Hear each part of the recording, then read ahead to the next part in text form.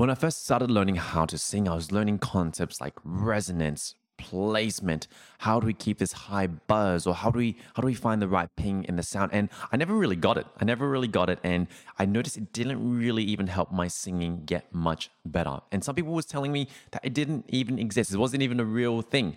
And so if this is something that resonates with you, maybe you've been in this boat before, or you just want to build and find an awesome resonance for your voice, check out today's episode.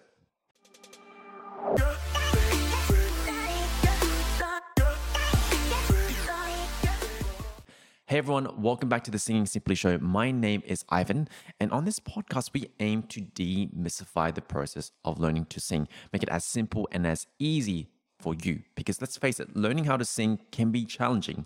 There's a lot of information out there, and you can't see your voice, right? So this can add to the complexity of learning how to sing. So let's see if we can break it down, make it easy for you guys, and build your voices. Today's question actually came off the back end of our previous episode where we talked about what is resonance, how does it work, why is it important, everything about resonance, right? And understanding it from a very fundamental level. So if that's something you're interested in, go back, check out that episode first, and then come back to this one. So today, the question is, how do we start to find the right resonance? How do we start to develop in a way that actually helps us sing better? But before we even get there, right, we need to talk about why is it important? Why is it even important to find the right resonance? Now, I didn't mention this in the episode before. Importance of building the right resonance or finding the right resonance is it's all about building an efficient voice. Because imagine if you had like a speakerphone, right? Imagine if you had a speakerphone where every time you spoke into it, you get a better bang for your buck, right? You get a better bang for your buck. You get the right resonance. And it also shapes and colors your voice in a way that sounds really, really awesome. Why wouldn't we want that? Imagine not having to feel tired, not having to feel fatigue after each set because you've shaped the resonance right. So let's dive into it. How do we start to find the right resonance? Now, most importantly, and I kind of want to pre-frame this before we jump in, resonance is only one out of the 3 or 4 systems of your voice. Now, I might make another episode on this about the different systems of the voice, but resonance is just one out of 3 or 4 of them. And this is why, when I'm working with my clients, even though we've exposed them to the concept of resonance, we've helped them find the right placement, their voice isn't exactly where it needs to be. But it's not because that they don't understand resonance or not because that they're doing it wrong, but it's because they're not ready. Some of the other systems haven't been developed, building the right support, getting, building the right amount of pressure for the sound. Because you can only resonate what is already there. So keep this in mind as you're approaching this, as you're practicing, even though you might have understand this, but if you're not seeing the results that you're after, that's okay. Keep experimenting, keep exploring, and obviously when in doubt, find someone to guide you through this. You don't have to do this alone. And so let's actually dive into how do we start to look for the right resonance. Now that we know that resonance is just one out of the couple of systems in our singing, let's start working towards finding and building our resonance. Now, you need to understand this idea. Especially when you're working with multiple teachers or you've had some kind of experience with singing, you'll notice people will talk about singing in different ways.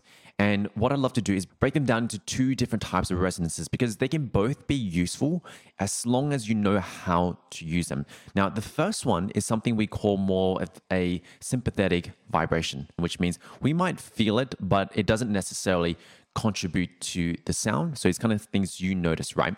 And the first one is the transition you notice from your chest resonance to your head resonance, as you kind of sing up and down.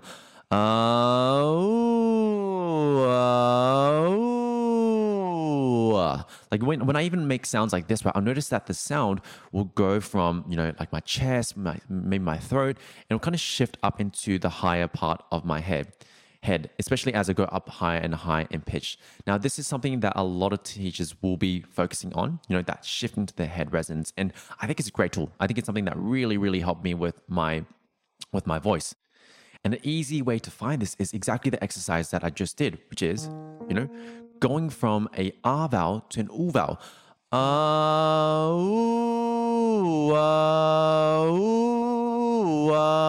Because when you can find that, the U vowel would naturally find that more hooty, that more head kind of placement or that heady kind of sound.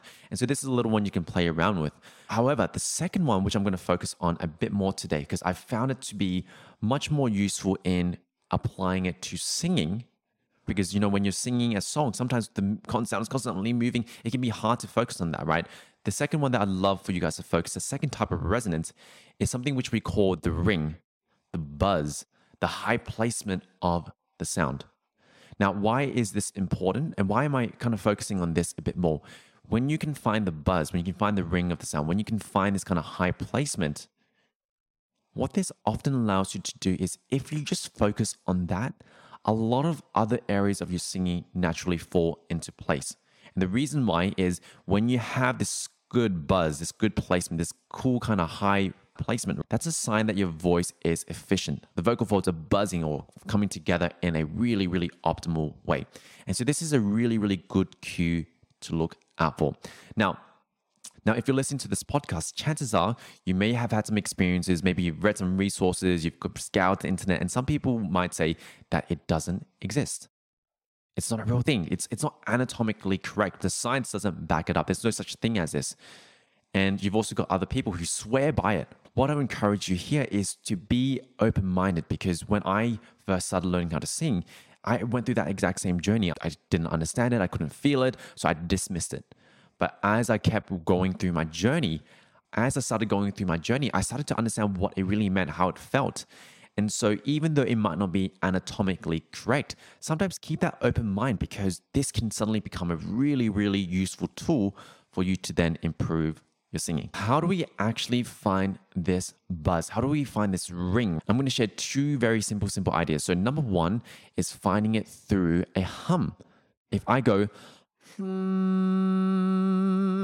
if I find it on a hum, what I'm noticing is when I make this hum sound, there's some good airflow, but one of the things I also notice is there's this buzziness, this concentration of energy, this concentration of resonance, placement, however you might label it, somewhere on the roof of my mouth. Sometimes higher, sometimes lower, and the location of it matters less as long as you actually notice that it's there. See if you can notice it again. It's almost like a bit of a zzz, kind of a bit of a buzzy sound, right, that I'm hearing. And when you can find that, we want to then apply this to our more open mouth sound and eventually our singing. Now let's take it one step at a time. So if I then open my mouth, I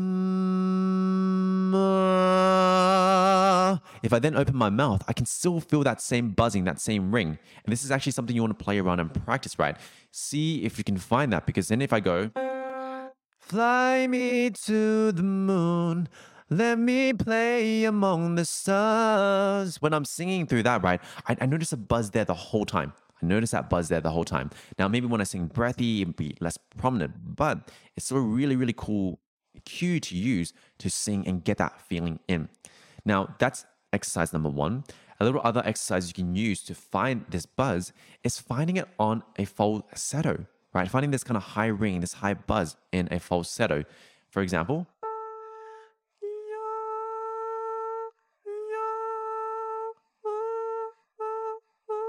now, the cool part about that is when you find that, right, it's almost the same kind of feeling on your lower notes. Yeah.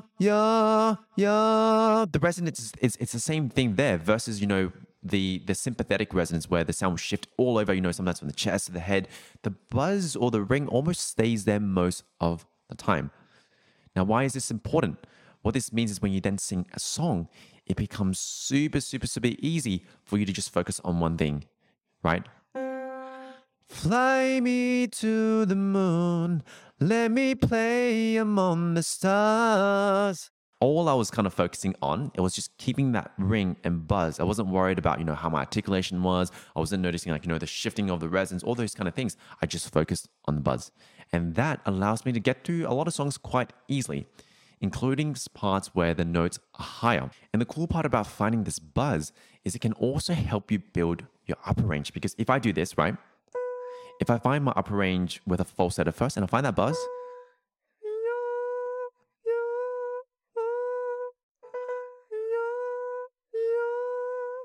I can then lean in.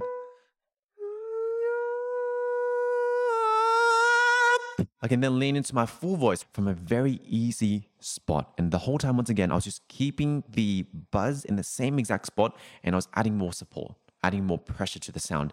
And this becomes a great way to build your upper range as well. This is definitely more of an advanced exercise, but just know that it is possible. Know that it is possible. So I want you to choose one of these ideas, choose one of these exercises.